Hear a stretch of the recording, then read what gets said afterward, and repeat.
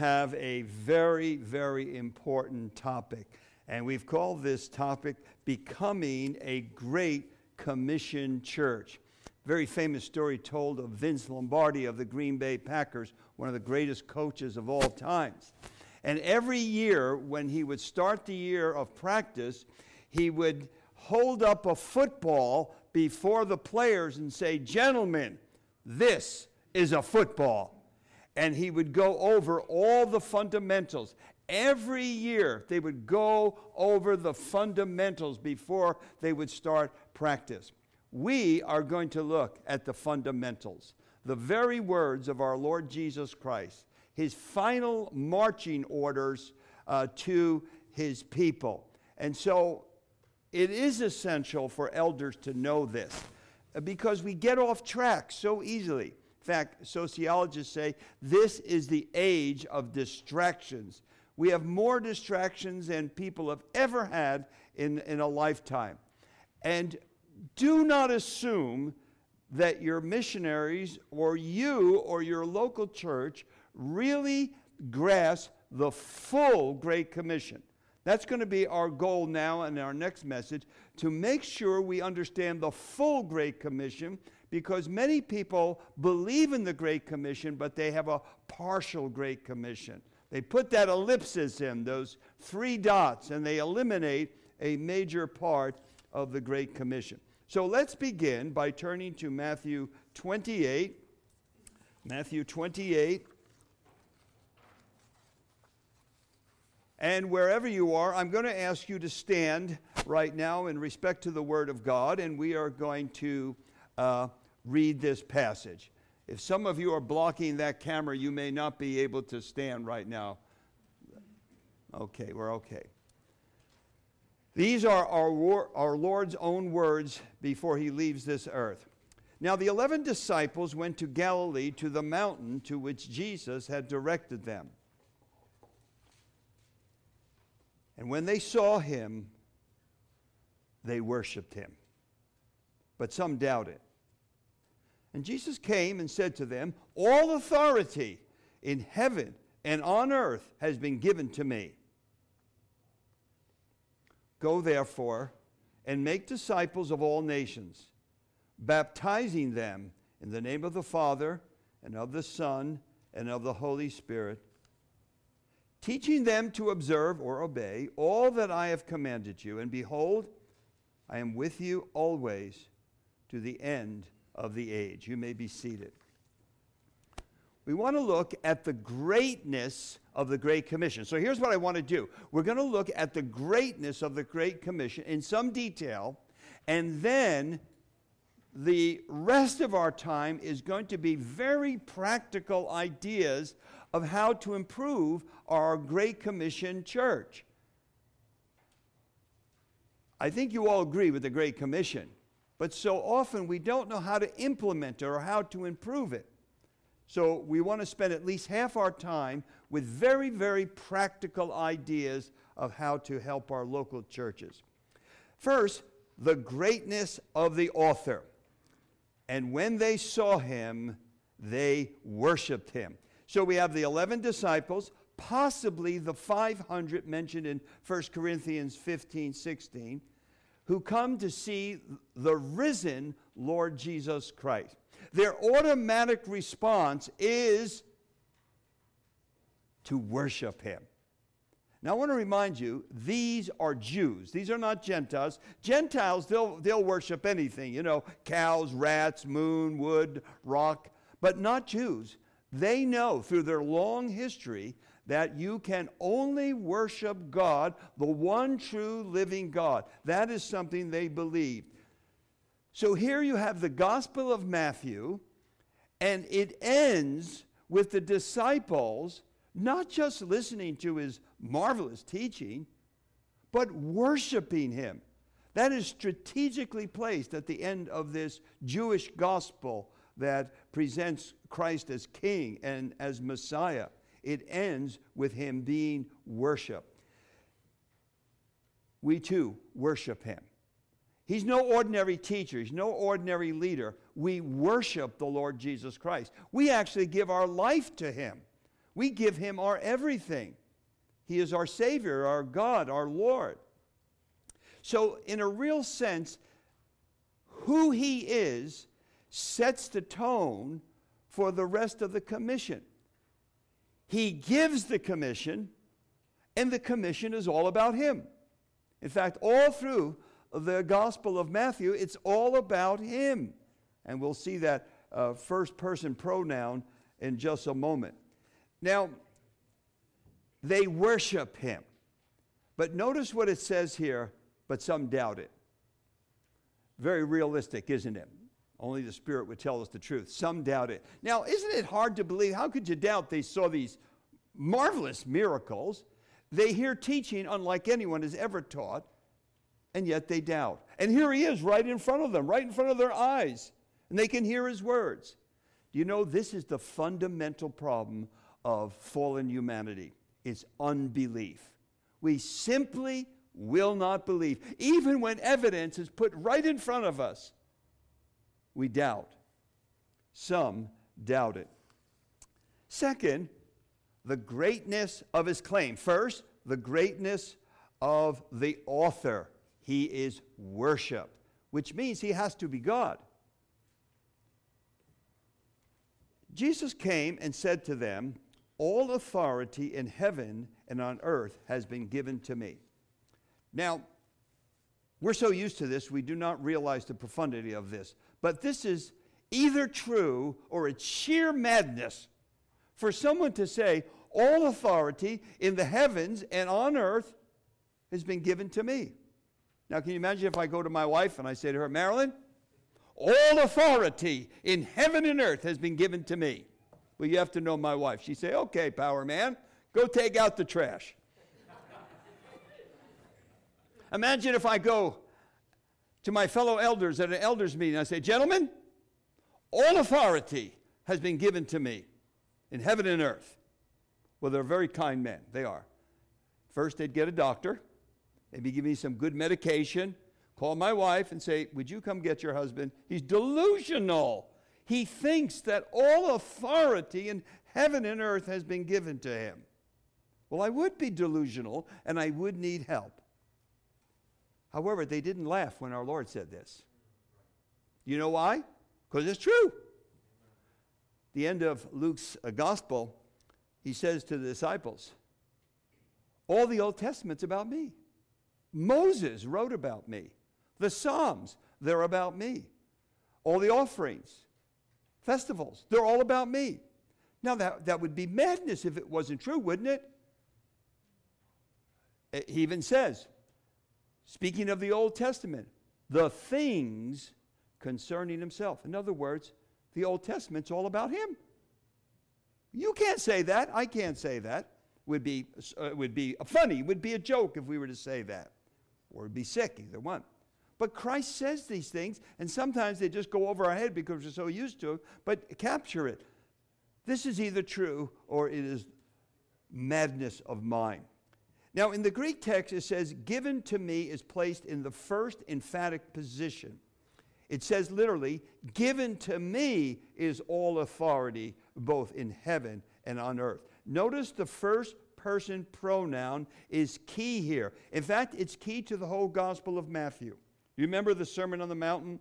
Jesus would say, "Well, the rabbis say this, the professionals say this, the writers say this, but I say to you, I say to you, I say to you." That's because he's God in flesh. And that's how the whole book of Matthew starts. God with us, Emmanuel. Given to me is all authority. The whole commission is given by Christ, and it's about Christ. The whole book of Matthew is about Christ, the perfect Son of God. Now, given to me, who is it given by? Well, it's given by God the Father as a gift to him. As a result of his death, burial, and resurrection, this authority was given by God to him over heaven and over all earth. This is Jesus' also final self-claim. It's a new revelation about himself. Jesus is sovereign Lord over heaven and over earth. On this earth, he has authority over 7.5 billion people. He has authority over the Kremlin. He has authority over Beijing, China. Over the White House. He towers over all the world leaders. Revelation 1:5 says this: Jesus Christ, the faithful witness, the firstborn of the dead, the ruler of the kings of the earth. And we're told in Philippians 2, the day will come when they will all bow to him. Even if they hate him now and they reject him now, someday they are going to drop to their knees in complete humility and self-acknowledgement of who he is. Revelation 5:13 says this: and I heard every creature in heaven and on earth and under the earth and in the sea and all that is in them saying, to him who sits on the throne and to the Lamb be blessing and honor and glory and might forever and ever. And the four living creatures said, Amen. And the elders fell down and worshiped. In heaven, the Lord Jesus Christ is central to the worship of all the angels. So he has authority over this whole earth. And he has authority over all the angels of heaven and over all the demonic hosts. All authority has been given to the Lord Jesus Christ as a result of his great salvation work for us. Now, this statement shows us the greatness and the power and the authority of our Lord Jesus Christ. There's no one else like him. He's the incomparable Christ, awesome in power and authority. He cannot be placed in the pantheon of gods. When you hear people say, well, Jesus is just another teacher. There are many, many ways to God. Well, if you really understand Jesus Christ and what he's saying and what the Bible's saying, that's impossible. It's impossible. There's no one like him. He's not the mild-mannered humanist that the liberals say he is. Now, there's something else very important here about all authority. Since he has all authority over this earth and over heaven, the religion of Christianity is not a local religion. Now, you hear this. I've been in Asia a number of times, and you hear this very often. It's said, well, Christianity is a Western religion. Have you ever heard that? It's a local religion. It's a Western religion. My friends, Jesus was not born in America. Wasn't even born in Europe. He's born in Palestine. He's Mideastern. Probably had a nice tan skin, unlike my little white skin. Christianity is for the world. It's a universal salvation. And he is saying here, what I have done for you must be told to the world. So this is not a local religion. It's a religion, it's the truth, and it must be proclaimed to everyone. Now, third, the greatness of the commission. So, first we see the greatness of the author, the greatness of his claim, universal authority, and now we see the greatness of the commission. Go, therefore, make disciples of all nations. Now, in light of all authority being given to him, he can say this: disciple all nations. He can only say that because of who he is and the authority given to him by God the Father. Now, the problems of going to all nations is insurmountable. They didn't have cars. They didn't have airplanes. They didn't have cell phones. They didn't have radios, television, any of the modern devices of communication. They had feet. They had to walk. They had to talk. How in the world are they going to disciple all nations? All authority has been given to me, and I've got your back. I'm behind you. I'm sending you. I will be with you. That's how this will actually end. So, who Christ is, the incomparable Christ, awesome in power and authority, he gives this commission, and he'll help them. They will not be alone in what they are to do. Now, the core of the Great Commission, the core. The core of it is the verb disciple. It's the main verb. We have make disciples, or you can just say disciple. Notice it's an imperative verb. In other words, it's a command. It's an imperative. It's not the great suggestion. It's the great command. Now, the verb disciple is related, of course, to the noun disciple, which we're very, very familiar with. Disciple is a designation that Matthew uses to describe a believer. However, it emphasizes a certain thing about the believer. It emphasizes believing, following, learning, obeying, submitting to, becoming like the master.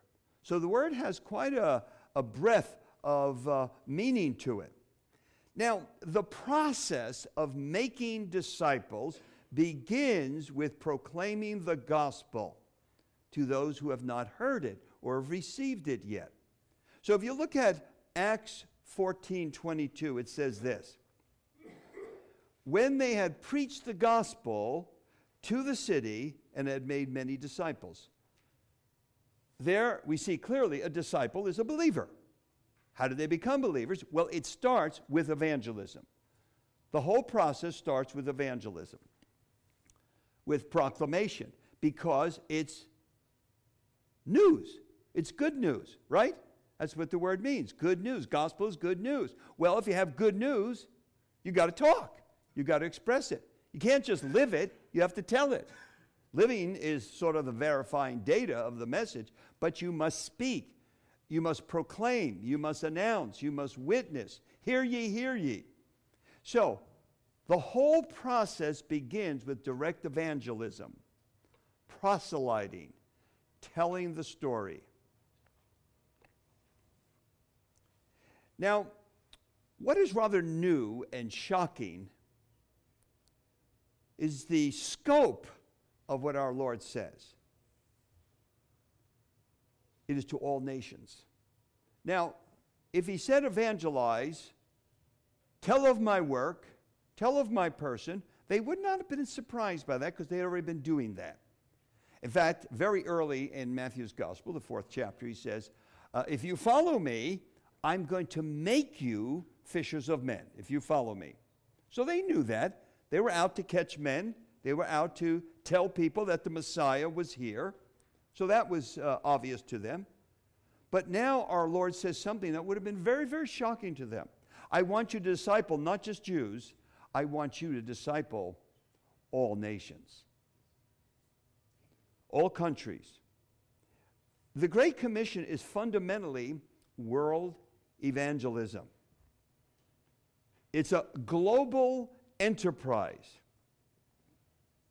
for the United States, for Mexico, for all of South America. It's for Africa, China, and Russia. And it's for Europe, and it's for India, and Korea, and Japan. Acts 1:8 says, to the end of the earth.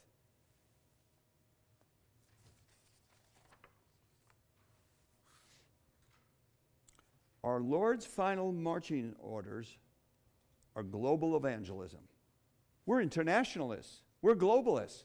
We have a great vision, a great commission placed before us. It's not a little gospel. It's not a small commission. It's a great commission. On the day of Pentecost, Acts 2:5, we're told that there were people from every nation under heaven. Right when the church began, when the gospel was proclaimed to the nation, right there in Jerusalem, God had already brought people from every nation. And you notice on that day of Pentecost that the disciples spoke in tongues. Tongues meant languages. It's very obvious from the context because he names all the countries. And the sign of tongues was, you are to have this message in every language, in every tongue. And that's why we have whole organizations today given to put the Bible, the words of our Lord, the message, the good news, salvation offered freely to all who will believe, in every language, in every language. We're told today that we really should not evangelize. It hurts people, divides nations. I don't know if you remember this, several years ago in Afghanistan, there were a group of young people doing mercy ministries, and one had been killed and others had been captured by the radicals. And you would think the response in Europe and other places would be sympathy for these young people. There was no sympathy. In the papers in Europe was, what are they doing there? Are they going to convert people? They shouldn't be doing that. Leave people alone. All it does is divide people and cause national problems. Many countries of the world, it's against the law to evangelize or try to change a person's religion. So we're told today by our modern secularists, you shouldn't be doing that. Leave people alone. Everyone's got their own religion. Give them a break. Well, my friends, we don't have a choice. We don't have a choice. It's the direct orders of our Lord, all nations, to tell them what Christ has done. What he has done is so great, it must be told to the whole world. Be terrible that Christ went to the cross bearing the sins, a sin-bearing sacrifice, who can forgive all your sins, give you eternal life, give you the Spirit of God. And not to tell people would be terrible. Part of the gospel must be the very act of telling good news. Now, there's some real hypocrisy here. We are told we should not be trying to convert people. We should not be trying to change people's religion, right? And yet, what are the secularists doing every single day on television, on radio, on advertising, on the internet? What are they doing every single day, 24 hours a day? And they've got great teachers, by the way. They are evangelizing. They are secularizing us. It's happening very quickly. So the hypocrisy is we're not to say anything, but they have a religion. It's a secularized humanistic religion. They have a very, very clear philosophy. It eliminates any thought of God. And of course, Christ was just a good teacher. You don't need salvation. You need a better job. That's what you need. They're telling us this, and they don't stop. And they're very convinced they are right and we are wrong. And they are very good at it. You look at all the social changes, moral changes in the last 15 years. How did this happen? TV, sitcoms, movies, novels. They've been selling us constantly. And that's why we must push back and we must say we're under divine orders to tell people of Christ. And we want people to be converted to the true and living God. And we don't need to apologize, by the way. Now let's go back to our main verb. The main verb is disciple. This main verb, the grammar is very interesting, is surrounded by three participles. There's the first participle, going, and then the next two, baptizing and teaching. So what I want to show you is that we have an explanation of what this discipling looks like, all right? So the first thing he says, and it's a participle, but it could be used like an imperative, go or going. I like what Frederick Dale Bruner, he puts it this way, move out, get moving, reach out. Well, it's implied in the command. The command is disciple all nations. Well, they're all in Jerusalem at this time, or in Galilee, a small locality in the world. Well, there's no way they can reach all nations unless they move out. Get going. Reach out to others. Now, they've been trained for 3 years. So they are trained in winning people. But it's going to be much bigger than they thought. They're going to have to move out to places of the world that really they don't want to go. Now, there's something very important here that we need to grasp, and that is this. We have a very big problem today. And it's a big problem. Very few young people are moving out, reaching out, going out, leaving. Missionaries are coming off the field in droves. They're retiring, health problems, parent problems. And so we have many, many missionaries coming back from the field. And the field is getting more difficult. I'll talk about that in a little while. We need new recruits. We need people to start moving out. And you know, it's pretty comfortable here in America. Pretty comfortable. Who'd want to move out? We got it good. Nice restaurants all around. Good vacation spots. You can get good jobs if you're talented at all, make some good money, have a nice home, fancy car. Who'd want to give up all that? But someone's got to move out. Someone's got to take the gospel to other parts of the world.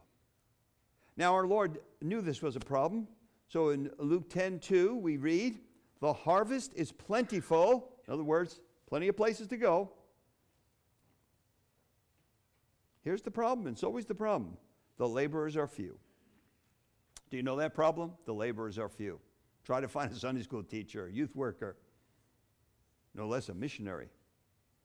Well, what do? Therefore, pray earnestly, get serious about it, to the Lord of the harvest to send out laborers into his harvest.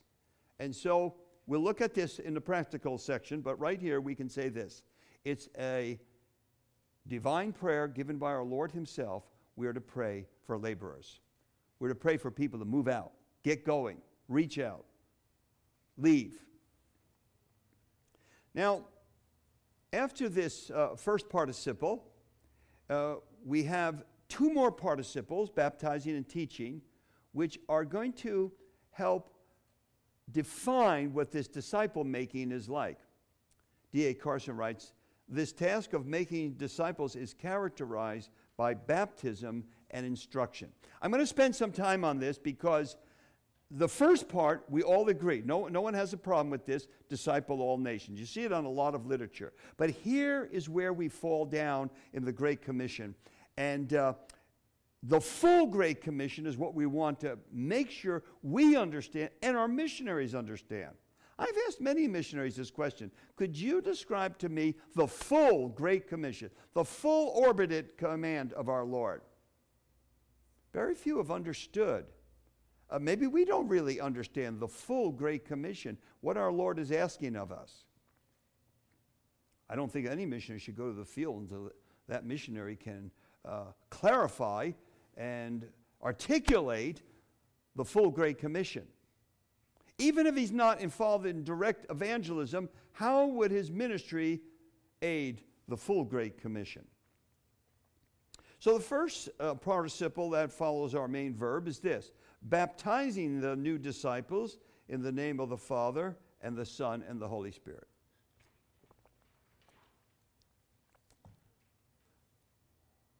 I wasn't being baptized, by the way.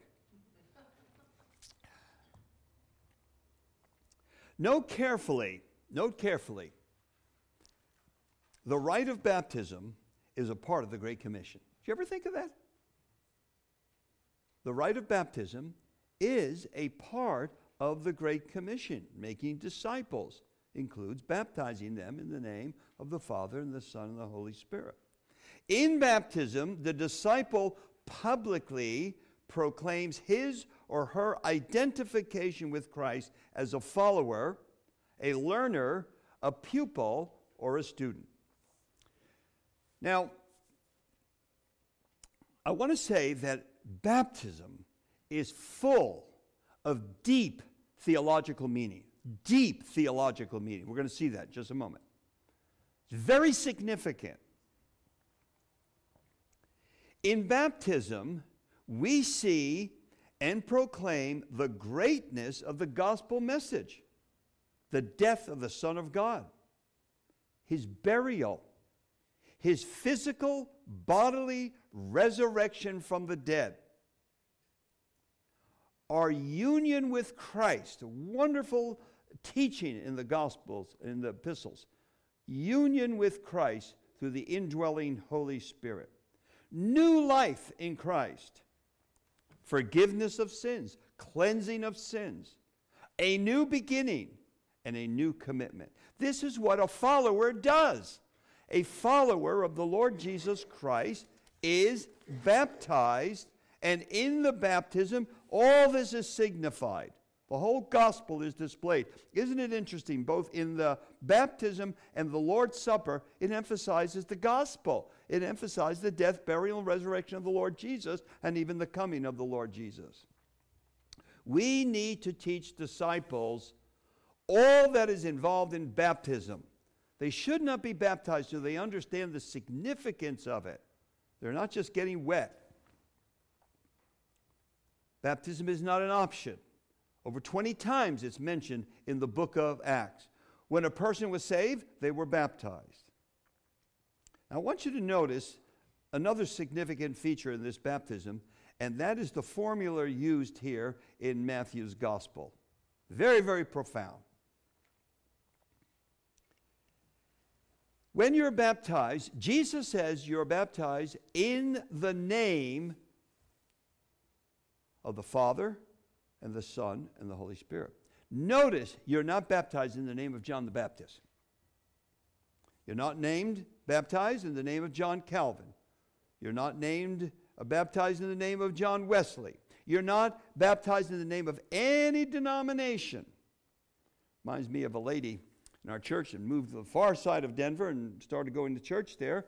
And the pastor said to this lady from our church, well, have you been baptized? Well, of course, she didn't baptize in our church. She said, oh, no, you have to be baptized in our church.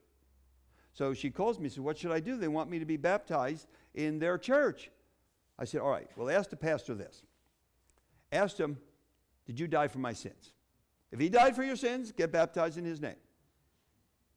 Are you going to be baptized in his name or the name of his denomination? There's only one baptism. Ephesians 4 tells us that. One baptism, and that should suit any evangelical Bible-believing church, because there's only one church. There's only one body of Christ. We're the ones that broke it up into all these denominations. Now, the name here is very significant.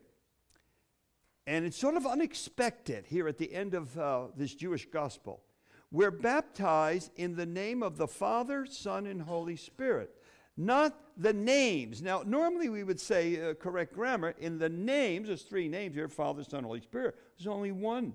In the name. All three are placed on the same level. What we have here is one of the first indications of the formula of the Trinity. Father, Son, Holy Spirit. But there's something else here. The divinity of Christ comes out here. We confess this one God with three names as true God.